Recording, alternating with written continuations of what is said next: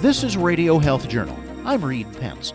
This week, could your workplace wellness program force you to take a genetic test? Why would I risk my genetic privacy for testing that isn't accurate in a program that doesn't work very well that might get seen by the boss? The threat to your genetic privacy when Radio Health Journal returns. Patients suffering from movement disorders like Parkinson's disease or essential tremor often battle debilitating loss of muscle control, involuntary movement, and reduced coordination. Deep brain stimulation therapy can help patients manage those symptoms and improve quality of life. Now, the FDA has approved a new deep brain stimulation option, the St. Jude Medical Infinity Deep Brain Stimulation System. The system is designed to help patients live their best life by fueling independence from uncontrolled symptoms of their condition. The new St. Jude Medical Infinity DBS system also puts patients first, offering a programmer compatible with iPod mobile digital device and a recharge-free battery. Neurosurgeon Zachary Levine from Holy Cross Hospital has used the new Infinity system from St. Jude Medical and has seen the positive impact the therapy has had on his patients. Specialists working with patients suffering from movement disorders like Parkinson's disease and essential tremor need new and advanced deep brain stimulation options. The new St. Jude Medical Infinity DBS system helps me provide my patients a new choice to help manage their symptoms and recapture their quality of life. My patients have particularly responded well to the new iPod Touch patient controller and battery that requires no recharging for the life of the device. To learn more, visit sjm.com. As with any surgical procedure, the implantation of a deep brain stimulation system can involve risk. Patients receiving a system may experience stroke-like symptoms such as weakness, numbness, and problems with vision or slurred speech. In the event a patient is not satisfied with their therapy, St. Jude Medical Infinity DBS systems can be turned off or removed surgically. Risks associated with brain surgery may include serious or fatal complications such as coma, bleeding, paralysis, seizures, or infection. Patients should talk to their physician to fully understand all the risks and benefits of deep brain stimulation and to determine whether the therapy is right for them and their condition. The speaker may be paid by St. Jude Medical, but the content of this presentation represents the beliefs of the speaker and not necessarily the views of St. Jude Medical.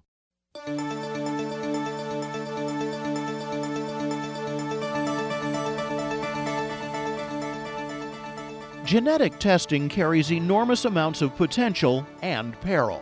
Tests can be used to find a risk of future disease and point the way toward preventing it. But in the wrong hands, that same information can be used to deny insurance or terminate employment. And people's fear of that was made clear early on. Dr. Derek Scholes is Director of Science Policy for the American Society of Human Genetics. The origins of when the fear of genetic discrimination first came to light was during the early years of the Human Genome Project, back in the 90s, when we understood that in future years we'd know a lot more about people's genetics. But people were fearful of the potential for genetic discrimination, so they would be fearful of undergoing genetic testing or, for that matter, participating in the research needed to develop those tests.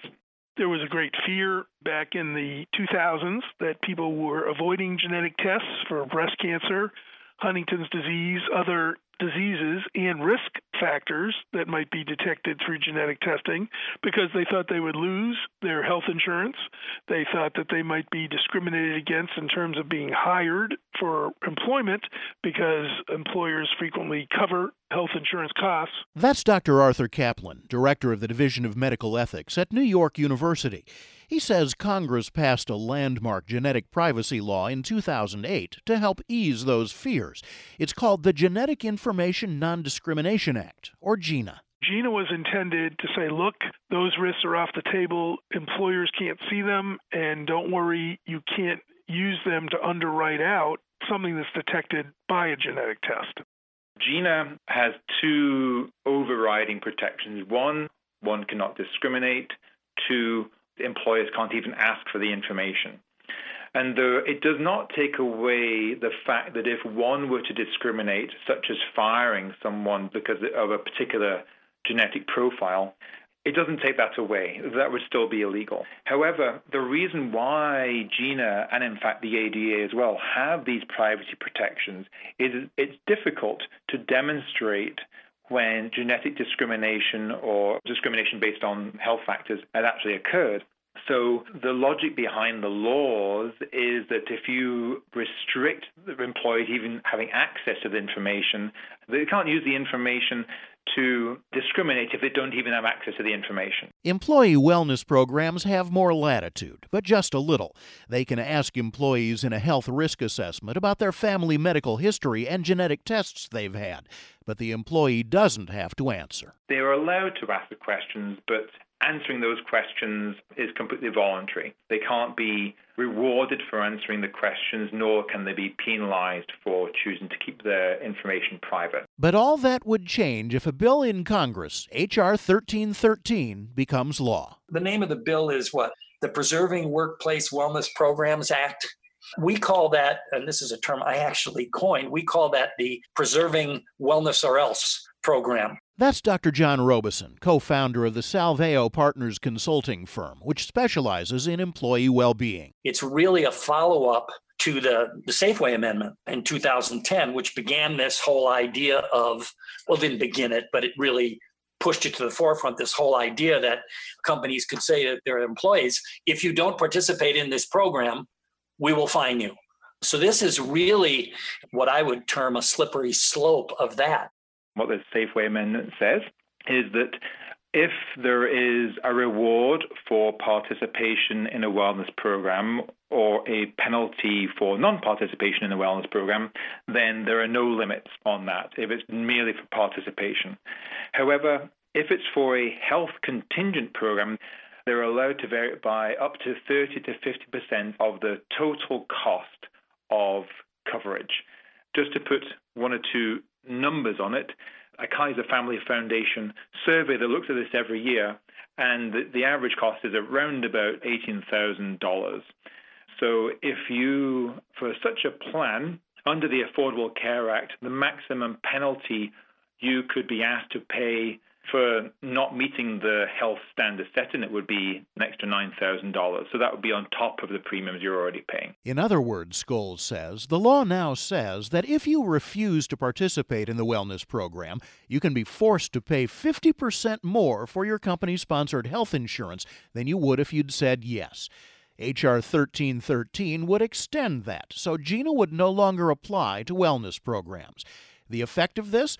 Wellness programs could demand that you take a genetic test or be fined thousands of dollars. What H.R. 1313 would do, it would negate those protections so that participation in a wellness program that includes giving up genetic information or testing would no longer need to be voluntary. One could be coerced financially into providing that information and penalized if one chooses not to participate in a wellness program. And that's not all. Kaplan says if you've ever had a genetic test in the past, the wellness plan could demand the results of that, too. The way I read this bill, which is moving through the House of Representatives at the federal level, is it makes all genetic information available to the wellness program, not just new testing, but prior testing. So if you know you have a genetically based disease, or you once sent your DNA off and got a report on it back from one of the commercial companies, or maybe because you had a risk factor in a relative, you got genetically tested, all that should be fair game for the wellness company to look at, and then ultimately I would think the HR department to take a look at. By the way, one other thing to keep in mind about giving up genetic privacy. When we're talking genetics, tests tell us things not only about ourselves, but about our biological relatives, our siblings, our children. They may not have signed up for anything. Who's to say that information about them wouldn't be used against them when they went to get a job? So what would a wellness program do with this information in the first place? The trade association, WellCOA, which represents thousands of wellness program firms, doesn't seem to think they need it. They've come out against the bill, and Kaplan says a lot of the information in a genetic test isn't worth much to a wellness plan. The genetic testing for many of these conditions isn't particularly accurate. There are a lot of variations and mutations and differences that make it hard to say, oh, you will have develop diabetes with certainty or even with a very high risk. sometimes you're saying, oh, you have a 10% more chance, we think. A lot of the databases also don't work for people who are Asian American or Indian American or Korean American. They haven't been tested on those groups. That's not whose genes have been analyzed, so they don't necessarily apply there. And so many people would argue wellness programs don't need genetic risk information, and they should not have access to that. You shouldn't get rid of GINA. You should, in fact, simply say, look, if you're going to have a wellness program, you can get all you need to get by taking some blood pressures, weighing people, asking people to pee in a cup in terms of smoking or drug use, and this genetic thing is just going too far, and it isn't accurate enough to justify going there anyway. You don't need someone's genetic information to organize a walking club or a brown bag lunch that teach you about your diet or tobacco cessation program. These are the kinds of things that we can all benefit from. Regardless of your genetics, it's good to exercise, it's good to eat a healthy diet, and it's not good for your health to use tobacco products. So it's not clear to us how they would hope to use genetic information in a way that would provide programs that improve employee health. But some wellness programs say genetic testing has a place in what they do. They say testing could help them better target their efforts to save both lives and money. And Scholes says, done correctly, that could be true. So, for instance, within a clinic in the workplace, a woman might do a family history survey, and based on that, they realize that several members of her family have had breast or ovarian cancer. So then the wellness program might recommend that they undergo genetic testing to see if they have a variant that increases their risk for breast or ovarian cancer. Based on that, they might recommend whether they should have prophylactic surgery.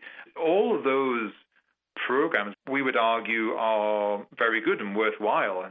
But the point is they should be voluntary. One should not be coerced into going to those programs and giving up that information or penalized thousands of dollars. Just like one would not be penalized thousands of dollars for not going to the doctors and so on. Robeson says if H.R. 1313 passes, the coercion that's possible could mean that wellness programs do more harm than good. Where the real savings can really be had in business is the miserable engagement levels that we have. I mean, we're around 30, 32, 33%. I mean, we're talking about, probably $500 billion a year. And you're not going to improve engagement by telling people what to do and finding them if they don't do it. I just think that's a really, really bad way to go, and this is going to make it worse. And Robeson and Kaplan wonder, why would your corporate plan have so much power over your genetic information when wellness programs themselves don't even work? If you look at anything but vendor-sponsored research since 2010, there's no research that supports that these programs either save money or improve health. I mean, if you look at people, like the RAND Corporation, they're saying that these programs don't even pay for themselves. The wellness programs themselves, they've not been, I would say, extensively evaluated, but the evaluations that have been done don't show that they work very well. They don't really get permanent change in blood pressure or weight or diabetes control or stopping smoking or drinking. They may get an initial response, but pretty soon everybody slips back to the bad old habits. So the question becomes, why would I risk my genetic privacy for testing that isn't accurate in a program that doesn't work very well that might get seen by the boss? And that is probably the biggest objection of all to H.R. 1313. If the wellness program gets the data, what's to stop them from sharing it since they're under a contract with the boss, with the employer? And I do think that is a huge hole put in the dike that GINA was meant to prevent information flow back to the boss about your not just genetic diseases, but genetic risk factors. A wellness program vendor would no longer have to abide by such a restriction, and there would be no law. In some cases, there would be no law that would require them to keep the information secret at all. So they could share it with the employer, they could share it with other companies, they could sell the information. There would be no restriction. So that is a concern of ours. Robeson is co-founder of an organization that's proposed a code of conduct for wellness programs that includes a refusal to share information without permission. That group is online at ethicalwellness.org. Without safeguards, if H.R. 1313 is approved, Scholes says genetic research could be right back where it was in the days before GINA, when people were afraid to sign up for the Human Genome Project. Just what scientists don't want as they try to recruit 1 million people for the Precision Medicine Project. Scientists fear that research will grind to a halt if everyone's genetic information is an open book. You can find out more about all of our guests on our website, radiohealthjournal.net. I'm Reed Pence.